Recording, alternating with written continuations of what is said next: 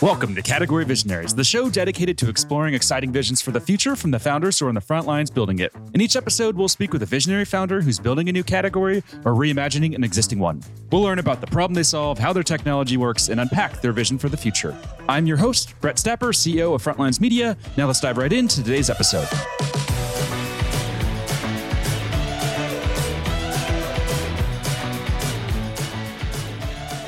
Hey everyone, and thanks for listening. Today I'm speaking with Iain Cooper, CEO of SeekOps, an emissions monitoring company that's raised $23 million in funding. Iain, thanks for chatting with me today. Thanks very much. Looking forward to the conversation. Yeah, no problem. So before we get talking about what you guys are building there, let's start with a quick summary of who you are and a bit more about your background. Sure. So I was raised in Scotland, hence the funny spelling of Iain. I stick the extra I in there just to confuse everybody. Moved to England when I was still young, hence no Scottish accent.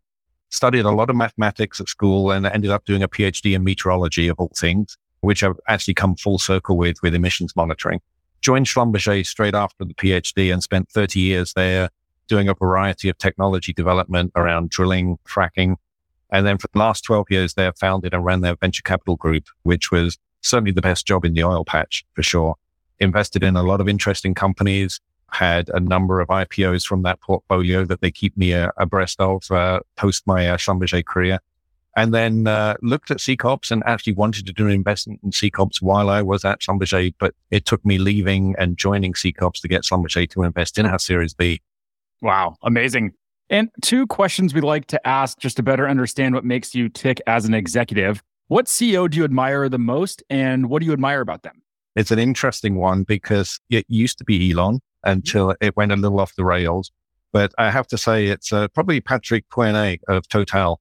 He's put a huge emphasis on the greening of the Total, now Total Energies company, and really has been very forthright about the ambitions of the clean energy domain in amongst the operators. And I think I've seen him really as a visionary and a leader from that side. Nice. It's refreshing to hear someone other than Elon Musk or Jeff Bezos, so appreciate hearing someone new. And what about books? Is there a specific book that's had a major impact on you as a leader? And this can be a business book, or it can also be a personal book that just influenced how you view the world. I have a fairly diverse reading habit. I don't read business books. I actually find business books pretty dull. So I try and get my learning from a mix of literature, and really enjoyed Morrissey, the singer's biography. He's very literate. He's led a very flamboyant life. And I tend to read a lot of biographies of musicians and movie makers. So I'm actually currently reading Quentin Tarantino's book as well. And that one's really highlighted how someone has been very focused on doing exactly what they wanted to do from a very early age, but also has this huge and voracious appetite for the media he works in as well. I see that as a very inspirational text. Nice. I'll have to check that out. Now, let's talk about SeekOps and what you guys have going on there. So to start with, could you just walk us through the origin story behind the company? Sure. The company was founded by two people at NASA JPL in 2017, Andrew Albury and Brendan Smith. And they were working on technology for the Mars Curiosity rover, or the original sensor that worked on the Mars Curiosity rover. And they had the idea of saying, how can we use this commercially back on planet Earth?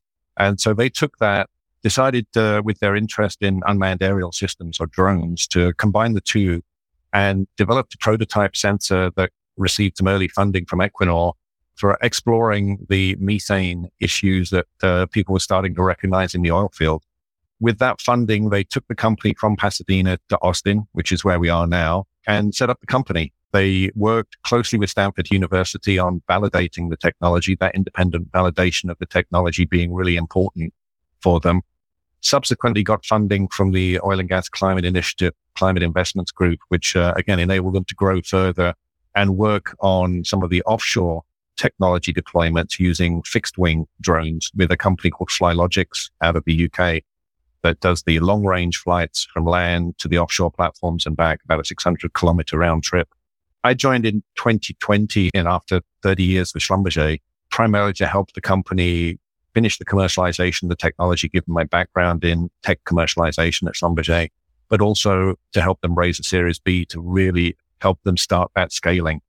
And so between when I joined and now, we've had a couple of world's first biodigester survey, as well as the first detailed landfill survey. So in addition to oil and gas, we've expanded into a couple of other regions as well. And then I think to draw a nice line under kind of phase one of the company, we are awarded Startup of the Year at ADIPEC, which is the big energy event in the Middle East towards the end of last year. And actually in the same week, we also won Production Technology of the Year from the One Future Group, which is a consortium of midstream operators. So a really nice way to draw that line under as we really look at scaling. And I'd say the most impactful thing for me was to see that we were commercial on all 6 major continents by the end of the year. Wow, that's amazing. So one thing I want to double click on there is the fact that, after 30 years, you left this company and joined a, somewhat early stage startup. So what's the psychology like there? Were you a little bit nervous or scared making that change? Were you just ready to go at that point, or what was that like?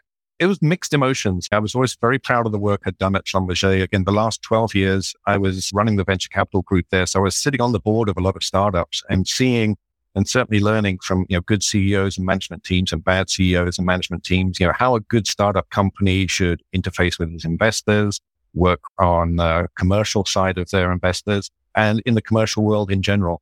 Now, I'd had 30 years in kind of the tech side of things. So, wasn't really truly operational focused. So, having a good team around me that's more operational focused and more business focused was probably something that I was more concerned about. The technology side, I knew I could handle. I think the governance side, having sat on the boards, I knew I could handle. It was more, I think, my uncertainty on, how do I direct business teams and certainly how do I direct field operations, having had limited experience in the field beforehand. So having said that, with those apprehensions, I was made very welcome very quickly. And I think we've pulled together a very nice, performant executive management team now that really understands, is truly collaborative, and is all moving in the right direction.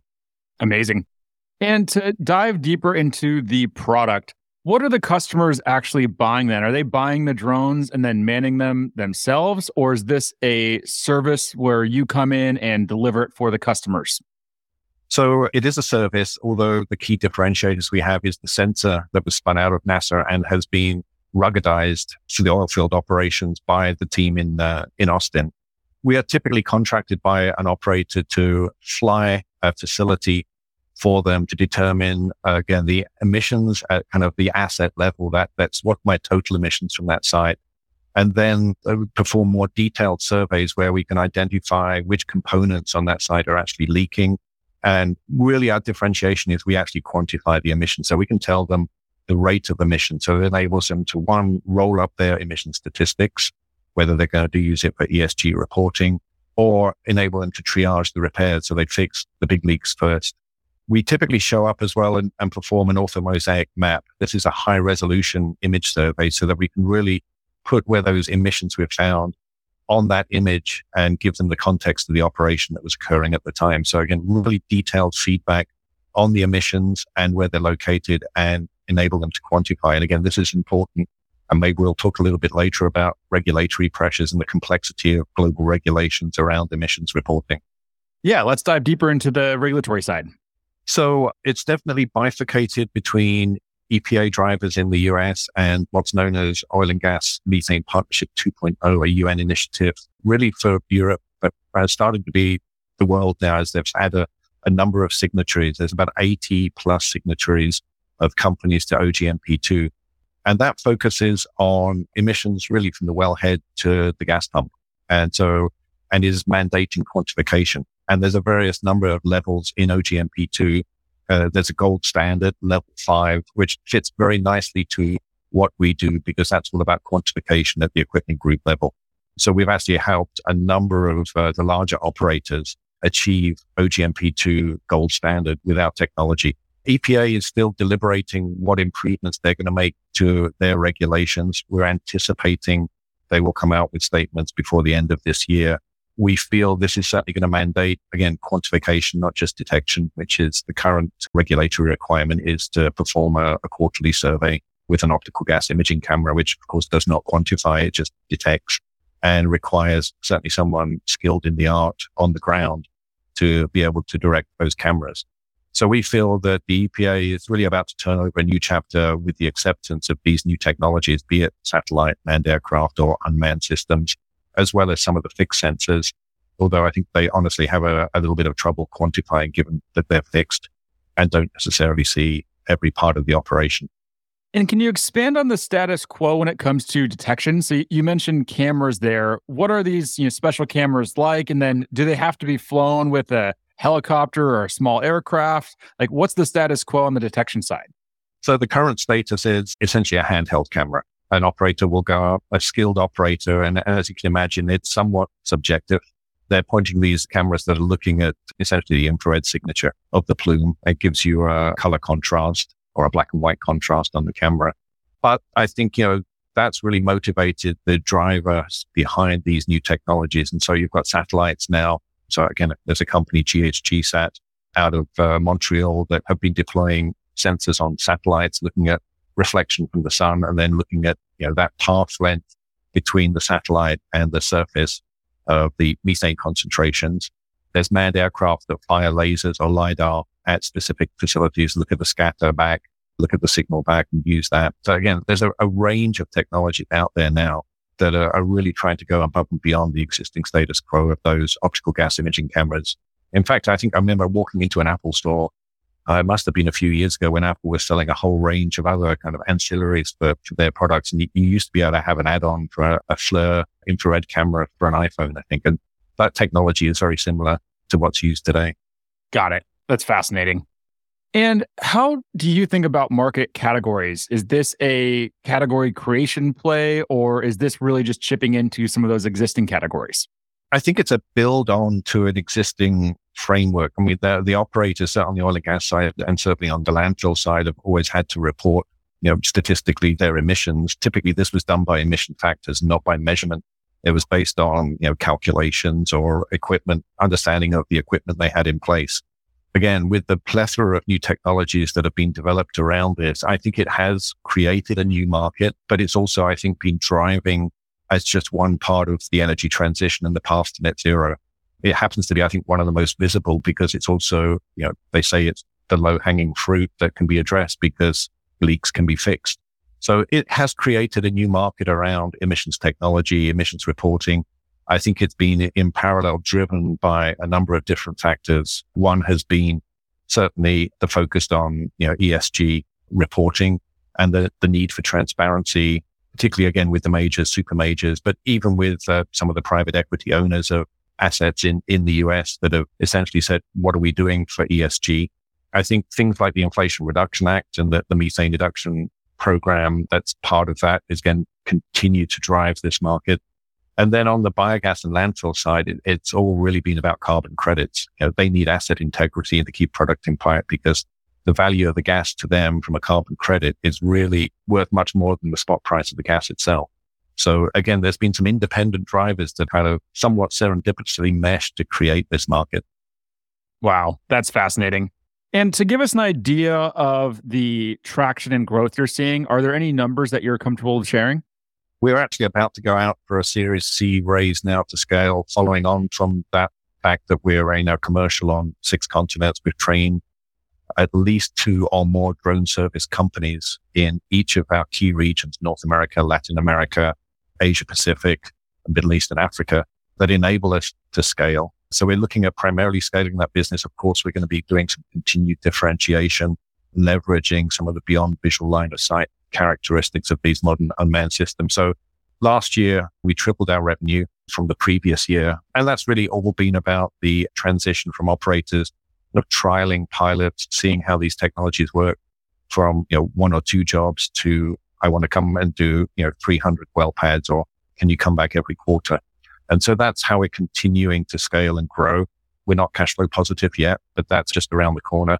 But that's really where we're positioning that Series C now is the scale. We're just under 40 people. We don't plan on adding a lot of heads because, again, our business model really is to scale with those drone service providers as independent industrial drone companies that have already got, significant flight approvals from operators or other industrial applications. And does the oil and gas industry tend to be more open to new technologies like this, or is selling a drone to oil and gas, is that difficult to do? I think I'm not giving away any secrets, having had 30 years in Schlumberger, that I think most operators like to be fast followers. No one really wants to be the first in a new market or test a new technology. Again, there's a few operators out there that are certainly willing to take a few more risks. And as you might imagine, there's a range of maturity of technology adoption within those operators. And particularly those that have the fairly strong internal R&D groups, it tends to be a little easier for them to trial new technologies.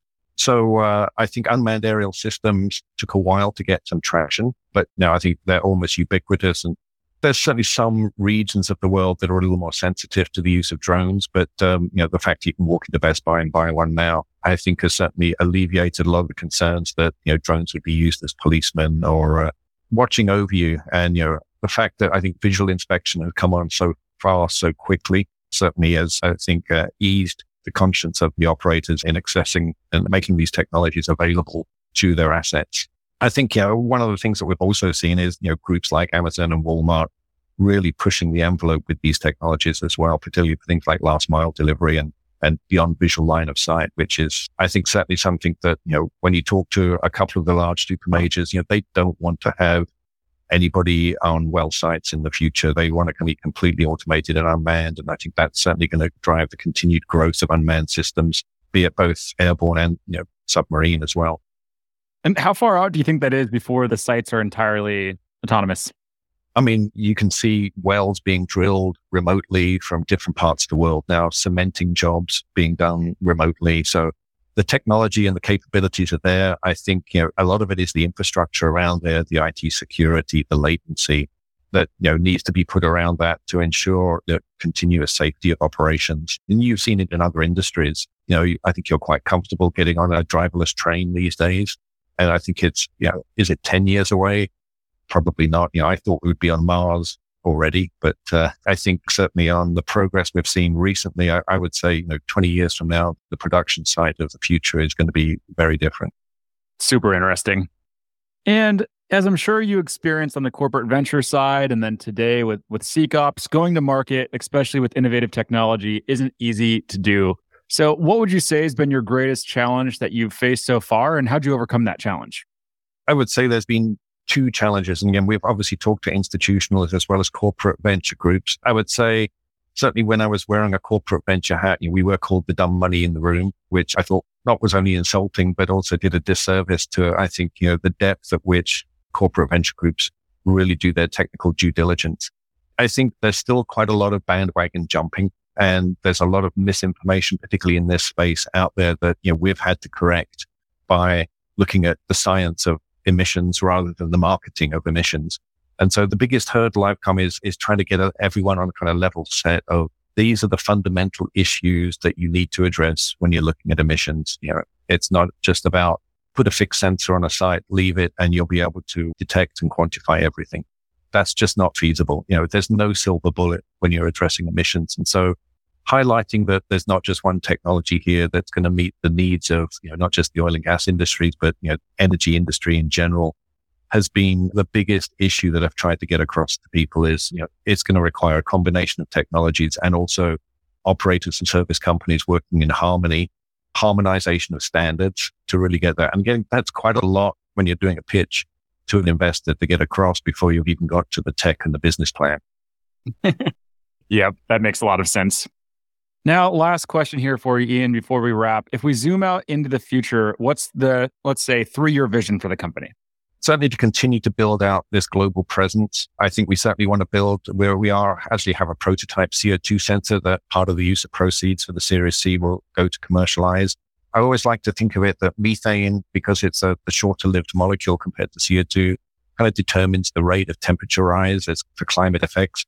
But CO2 determines the magnitude. So both are important. 3 years from now, we'd certainly want to have, commercial operations for both CO2 and methane, again, on that global basis.